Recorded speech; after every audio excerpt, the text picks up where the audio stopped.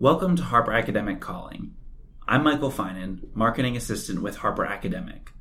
Our podcast is designed to give educators, students, as well as every reader, a behind-the-scenes chat with a range of our authors, from well-loved favorites to up-and-coming debut writers about their books.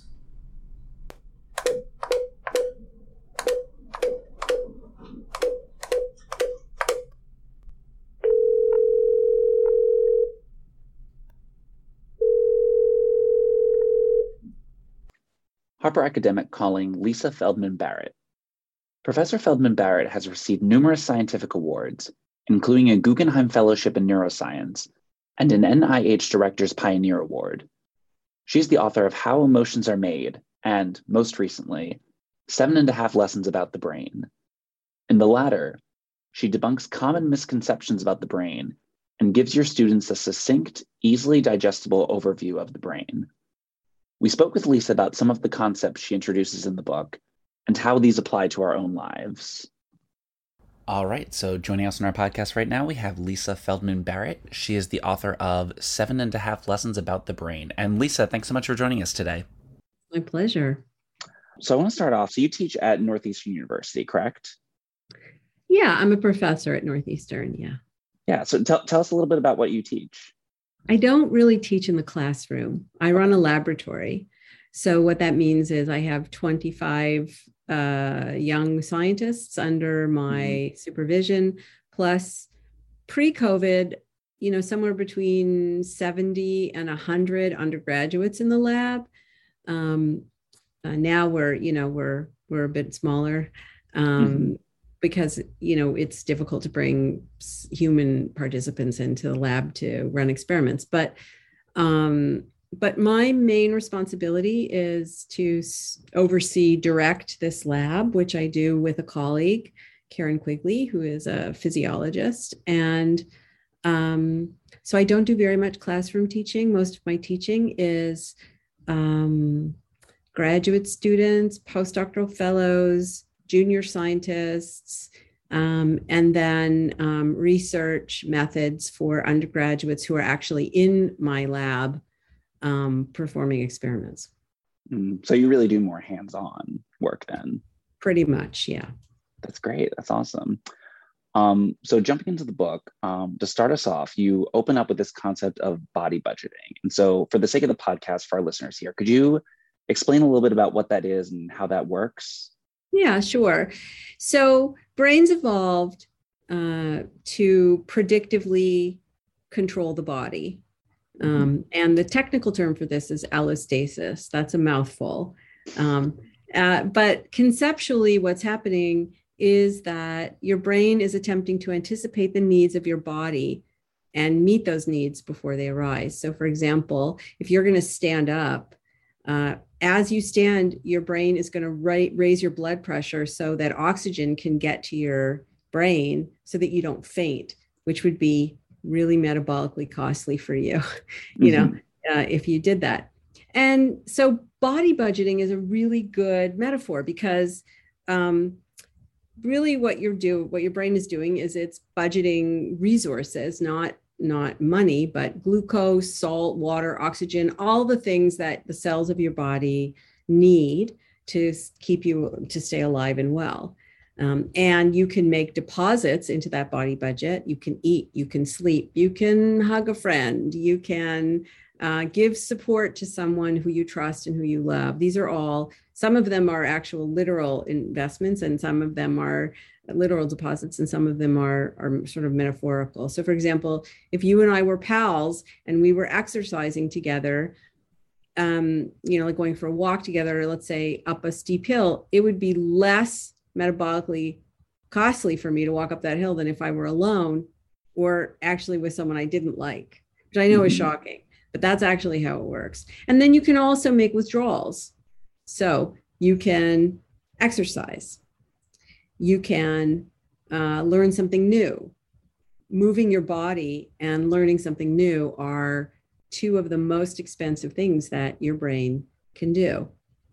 And also when we're stressed, that just means we're in a body budgeting moment where the brain is preparing the body for a big metabolic outlay that may or may not happen.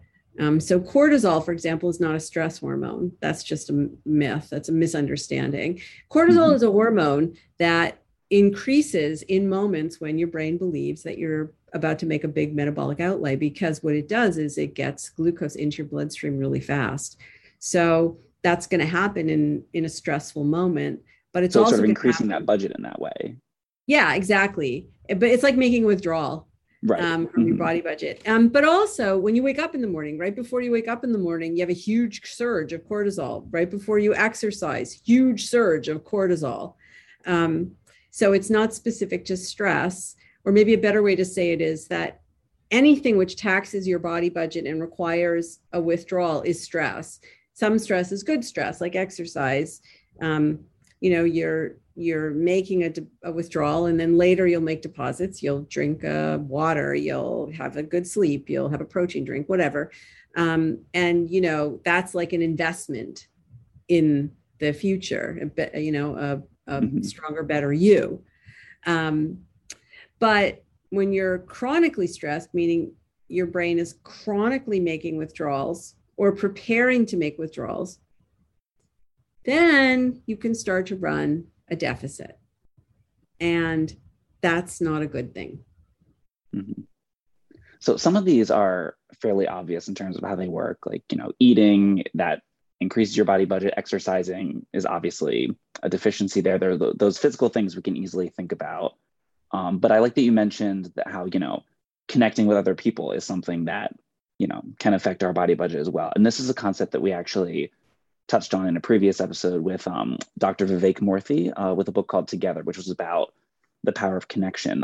So could you talk a little bit about how does that work exactly? Yeah, sure, I'm happy to. Yeah, these relationships. It's not that connecting with other people can, it will. Mm-hmm. It will affect your body budget. That's just, the question is how. Right. The best thing for a human nervous system is another human. The worst thing for a human nervous system is also another human. So basically, humans like us evolved to be social animals. And that means a lot of things. But one of the things it means is that we metaphorically make deposits and withdrawals into other people's body budgets, and they return the favor. Mm-hmm. So we regulate each other's nervous systems in very, very I would say unintuitive, but impactful ways. So for example, if you and I were at a coffee shop, say, or maybe even right now, although it's a little harder to figure out how you do it over Zoom, it's possible though. We can talk about that. But let's say that you and I were at a coffee shop and we were having a conversation, even though we didn't know each other very well. If things got off on the right foot and we liked each other and we trusted each other, then our heart rates would synchronize, our breathing would synchronize. So we're co-regulating each other's nervous systems, right? Actually, our physical movements might start to mirror each other. So this is all established in research literature. What's really interesting, though, is also that the words that we speak to each other impact our body budgets, because exactly the same circuitry in the brain that allows you to understand language and speak language also controls the systems of your body, your heart, your lungs, your GI system, your immune system, not like similar like literally the same circuitry. And that's why, I can text 3 little words to a friend who's halfway across the world, and I can change her breathing, her metabolism, her heart rate, right? Mm-hmm. It's also the case that somebody could speak to you, in an unkind way and in the moment, or in a harsh way, or you could just anticipate that someone's going to evaluate you negatively. And that will also change your heart rate and your breathing and so on. I have to tell you that in experiments, when we want to stress people, meaning we want to get them into the state where their brain is making withdrawals, right, from their body budget, we can show them negative, unpleasant pictures for like half an hour. Maybe maybe something will happen. Or we could just pretend to be socially evaluating them. Maybe, there's uncertainty there. 2 minutes. It's like very, very reliable finding. We're extraordinarily sensitive to each other. And so this is a benefit, and it's also potentially a cost. And that's a hard thing for people in our culture to understand and to realize and accept, because we have these socially dependent nervous systems, but we live in a culture that prizes individual rights and freedoms. And there's like a direct conflict there that as a culture, we just seem unable to have civil conversation about. But it's there regardless of whether we talk about it or not, and it's affecting people. So we are hopefully at the tail end of a pandemic right now, which has obviously isolated a lot of people. And so obviously that's probably affected people's body budgets in that way. But also another thing that I noticed people have been talking about, at least in my circle, is that when we've been coming back into society, we're all kind of more socially awkward than we were before. And I was thinking about this when you talked in the book about the tuning and pruning that our brain does. Does that have some sort of relationship to social skills that we've maybe forgotten from being away from people for so long? Oh yeah, for sure. Although I will say that the brain is incredibly plastic, and it's, people sometimes will say, oh, it takes 25 years for your brain to finish wiring itself. Your brain never finishes wiring itself. It's always tuning and pruning relative to your experiences in the world. So, or even just your imagined experiences. So, we're a little rusty now, but with a little bit of experience, it'll come right back, like riding a bike, or driving a car. I would say the way to think about it is to really understand that our brains don't react to things in the world. So to us, it feels like, we see something, we hear something, we react to it, but that's actually not what's happening. What's happening under the hood is that your brain is using past experience to predict what's going to happen next. And we can predict really well without knowing it, right? We're not really, it's happening all completely, you're not aware, it's unconscious, it's very automatic, very effortless for the most part, for most people, for a neurotypical brain. This is how brains are wired and how they develop. So, you have a lifetime experience of what we would call statistical irregularities. That is, certain things go with other things reliably. And so that lets you understand what sounds mean as words. And it lets you, basically get through your day without being shocked and surprised in every moment. But there's a lot of uncertainty now, in part because we haven't been around each other too much, but it also because there's a lot of uncertainty that COVID's introduced. So is this person going to wear a mask? Are they not going to wear a mask? And what do they think about wearing masks? Are they vaccinated? Or are they not vaccinated? What do they think about vaccination? And actually, this is stressful because the most metabolically efficient way is to run a body is to predict and correct when you need to. And what the two most expensive things, one of them is uncertainty. So when you're uncertain about something, you have this increase in arousal, which we experience as anxiety. That's because your brain's attempting to learn something so that it can predict better next time to reduce the uncertainty, because uncertainty is expensive. And I have to say that, COVID is not the beginning of uncertainty for us. We just lived through, depending on your political predilections, 4 or 12 years of uncertainty, or even more. I mean, the increase in the political divide has increased uncertainty because you don't know, how people are going to react to what you say. Like, I remember right after when Trump was elected, it was really, even in a place like I live in Boston, Massachusetts. In Boston, Massachusetts, it's a very democratic state, although we've had a Republican governor. It's a great governor, actually. But even here, it was not clear. You just didn't know what people's political affiliations were. And unlike in the past, where you might not be aware of someone's political affiliation, but if you had a different view than them, you weren't worried that they would react extremely to you. And, you know, the day after Trump was elected, I was in a coffee shop and I watched one person throw a cup of coffee at another person in the coffee shop in downtown Boston. Wow. So, yeah, because they disagreed on the political, right? So I think the uncertainty here is not the fact that people disagree politically, because, you know, democracy is founded on disagree, on like debate over just, right? It's like the idea is that, well, you want to put a bunch of people together who may not always agree, because then they'll debate with each other and they'll, you know, in the fire of debate, they will come up with a better solution. That's the idea, right? Right.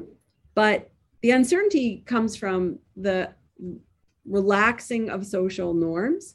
You know, if I make myself predictable to you, then you're more predictable to me, and everybody wins, because it's like it dials down the cost of body budgeting. And when I say predictable, I don't necessarily mean that you have to agree with me. It's just, I'm not going to be worried that you're going to yell at me, that you're going to punch me, that you're going to shoot me, that you're going to throw coffee at me, that you're going to, you know, and so it's like there's been this erosion of predictability, and, or, you know, what I call sort of there's sort of a casual brutality to everyday life now, that makes it really hard for brains to predict. And that was there before COVID. So COVID, you know, we were already in a metabolically compromised state.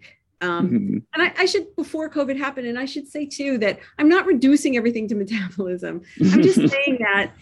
No, but it's a really interesting lens to look at this all through. Yeah, and it's not really, it's a lens that most people don't use. So it's just one piece of a more complex puzzle. But, you know, if you look at, well, let me just back up and say, you know, when something is stressful and makes it so let's say your brain makes a withdrawal and doesn't replenish, you pay a small tax for that.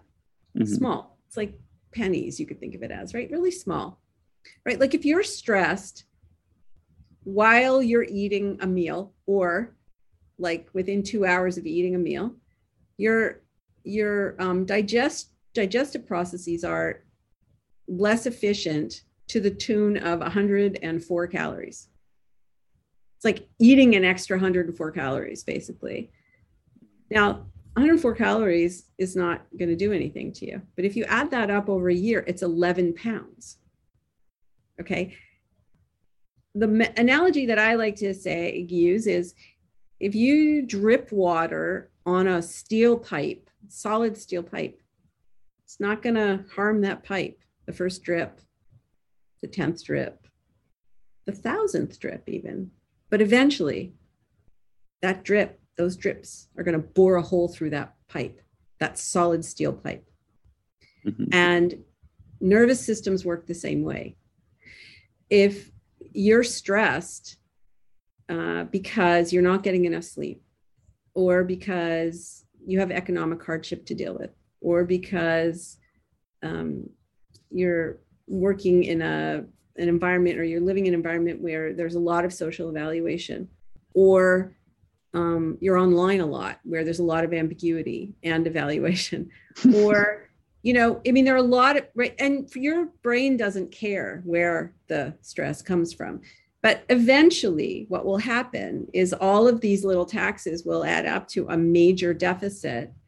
And that increases your vulnerability to metabolic illnesses like diabetes and heart disease and depression, and over the long term, dementia, which is also has a metabolic basis to it. So, you know, depression is like a bankrupt body budget. Just, you know, you don't have spoons for much, not for learning anything new, not for moving around too much. You know, you're really encumbered. Your body budget's just bankrupt.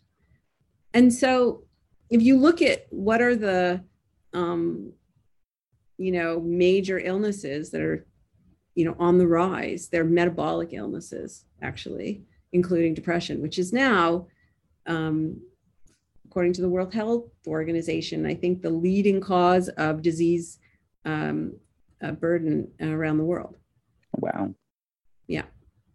So you talked about predictability, and there was a question you raised in the book, which I thought was really interesting, about free will. If our brain is predicting what we'll do, how much free will do we really have?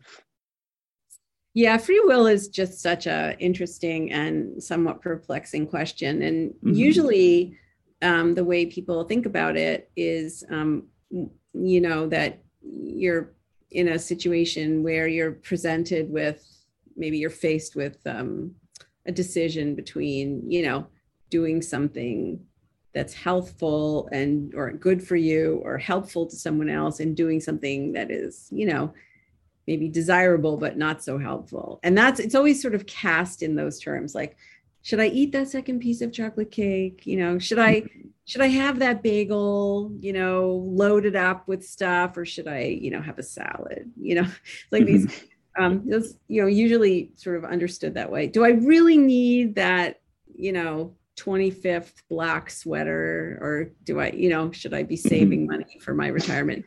And the problem with thinking about it in that way is that, most of the decisions, and I put that in air quotes, that your brain is making, it's making in a way that it doesn't make itself aware. Your brain doesn't make itself aware of the decision-making process. It's making a decision, weighing pros and cons and so on of multiple predictive paths, right? So in every moment, your brain is using the past to predict multiple futures. So you're sort of, and those, whatever it is that you do becomes the past that your brain will use later to predict the future. So you're sort of always cultivating your past in a way for the person that you will become in a moment from now.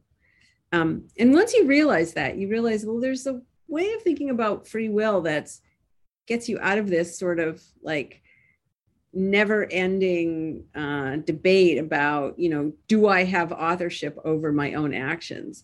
Because if it's the case that you are, whatever efforts you put towards controlling your behavior now, like you want to eat that, next, you want to eat 2 chocolate cupcakes instead of 1, or, you want to have that extra cup of coffee to like borrow more energy from tomorrow to get through today, or whatever it is, you should be going to sleep, but you've got all this work to do, and, or you're, futzing around online, when you should really be getting ready for bed, whatever it is, whatever decisions that you make have a consequence for the ease with which you will take one path or another the next time you're faced with this decision. And so you can expand the horizon of free will and say, all right, well, I can deliberately expose myself now. I can invest energy now, deliberately invest energy to expose myself to new things or cultivate new experiences, kind of like exercise. It's like exercise. I'm going to make an investment. I'm going to spend some energy now to learn something new, or expose myself to something new, or practice a new skill. And then that's going to change the ease with which I can predict in the future. And that's a way of regulating yourself. It's like making an investment today to make decision-making easier in the future. And we do this all the time, like driving, right? We invest, it's effortful. It feels like we're having to engage in a tremendous amount of free will until we've practiced that skill enough that it becomes automatic. And you can treat many, many, many things that way. So free will isn't always exercising control in the moment. Sometimes it's exercising control now when things are not so stressful, in order to make it easier to make a better decision or make a better choice when things actually are stressful. How so? Well, I am an inherently skeptical person. Mm-hmm. One of my colleagues down the hall from me studies positive emotions. So he was talking to me about, this research that he was doing, but awe and gratitude and compassion and, how good it is for you and how good it is for other people. And I was like, bah humbug. I don't believe it. Where's the data? And while I was waiting for the data, to come in, I thought, all right, okay. This was a while ago. Like, okay. Because it's been established, positive emotions are actually very, very healthy for you and for other people too. But I thought, all right, I'm going to practice every day. I'm going to experience awe for 5 minutes. I'm going to try to do this. And, I started with easy things. Like I'd be driving a lot. So, I described this actually in How Emotions Are Made, my first book with you guys. Mm-hmm. And, where I'm driving on the Mass Pike, and there was the Museum of Science had a board, billboard with a little adorable little baby orangutan, just the cutest little thing you've ever seen in your entire life. And every day I would drive to work and I would pass this bulletin board and I would be just in a state of wonder over the cuteness of this little animal. Like I couldn't believe how adorable it was. And then at a certain point, I would start to anticipate, but even before I got to the billboard, I was starting to, I would imagine, I know I'm going to see the billboard in a minute or two. And then, so it's easy to feel awe at a newborn baby or at the stars at night or a beautiful, ocean scene or the fall colors of trees or whatever. Those are easy things to use to start to cultivate awe. Then I moved on to harder things like a weed, like a dandelion poking its head through a crack in a sidewalk. It's just like on the surface, an ugly little, weedscape. But I would turn it into an example of the power of nature to be unconstrained by human attempts to constrain it. And so I would practice experiencing awe for 5 minutes a day, where I would, I'm giving my nervous system a break, because if I'm a speck, right, in something that's wondrous and much bigger and more impressive than me, then my problems are also small.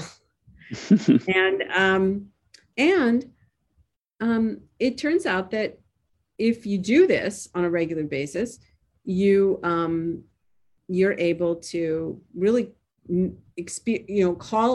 call up an experience of awe when you need it, right when you need it, like somebody, in my business, I'm getting negative feedback every day.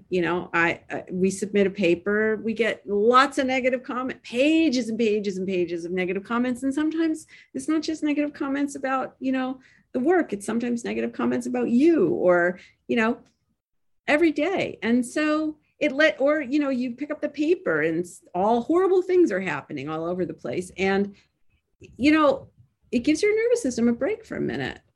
Mm-hmm. And it turns out that this is a really useful thing to do in other ways too. So for example, if you're someone who didn't grow up in a diverse environment and you didn't grow up in a diverse neighborhood, and you really want to make sure that you are not engaging in stereotypic, you're not entertaining stereotypes. You want to reduce the likelihood that you engage in prejudicial behavior. You can expose yourself to people who are different from you deliberately. It's like exercise.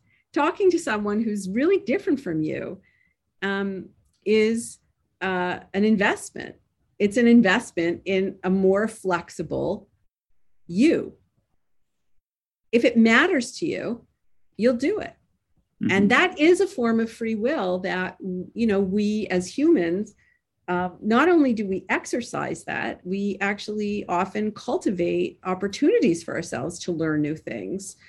And so that is a way that we have control, that we don't normally think of it that way, but it really is an element of or a way in which we can control, what we do, what we feel, what we think, who we are.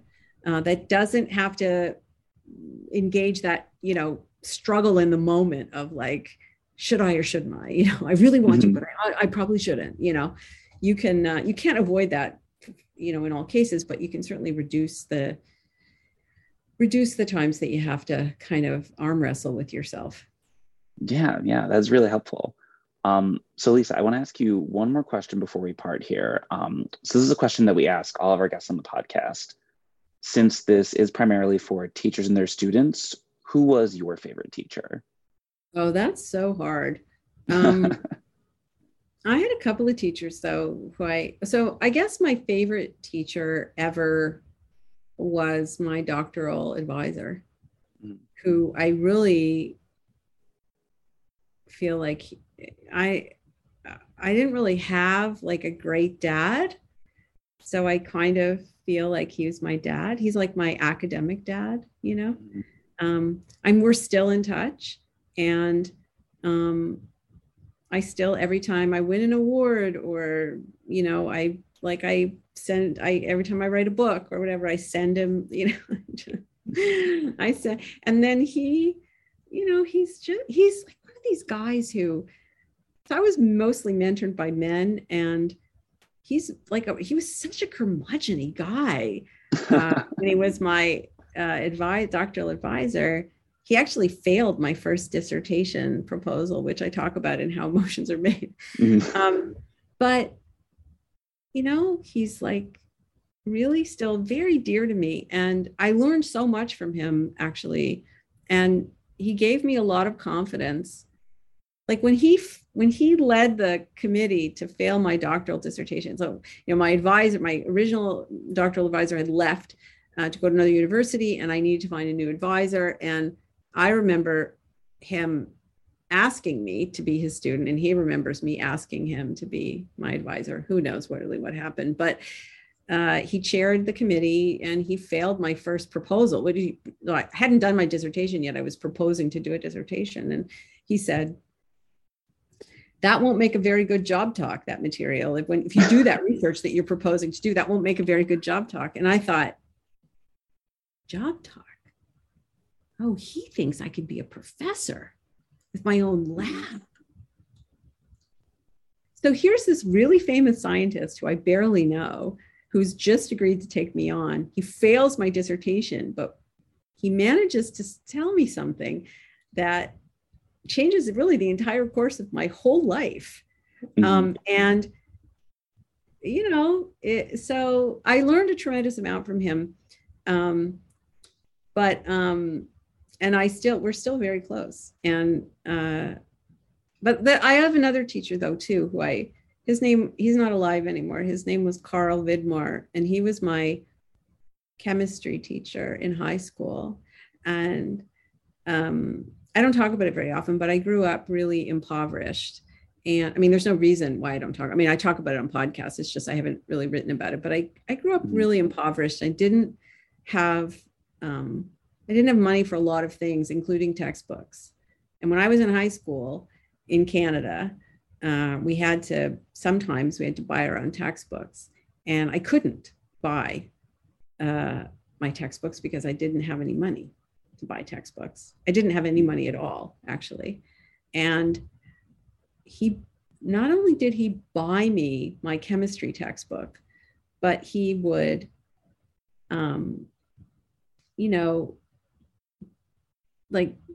he just was like really supportive. So sometimes, I would study with this whole group of people. And so he would come by and bring us ice creams, or he would, give us like little M&Ms, like packages of M&Ms while we were studying. And he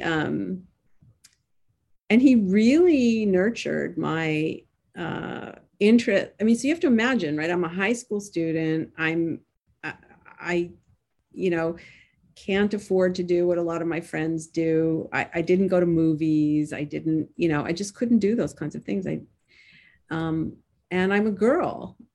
But he really nurtured my interest in science. And that's unusual for someone who is, low SES and a young woman. It takes somebody really special at that time. Right now, we're really aware of trying to diversify STEM and so on and so forth, but not at that time, right? This is like the, late 70s, early 80s, maybe. And so he also had a really big impact on me. He was just like a really big, generous, like a big teddy bear, generous person. He was just like incredibly generous. And that didn't make him an easy teacher at all, but he really nurtured my interest in science, and he was really kind to me in ways that were unexpected, and that I make sure that I pay forward as much as I can. That's great. I love both of those stories. I think that's really, really great. Thank you for sharing that. And thank you for such an amazing, interesting talk. I really enjoyed this. Yeah, me too. Thank you so much. All right. Bye. Thank you for listening to this episode of Harper Academic Calling. Subscribe on SoundCloud, Apple Podcasts, or your favorite third-party app for more episodes. And be sure to visit us at harperacademic.com for more information about this and other great books.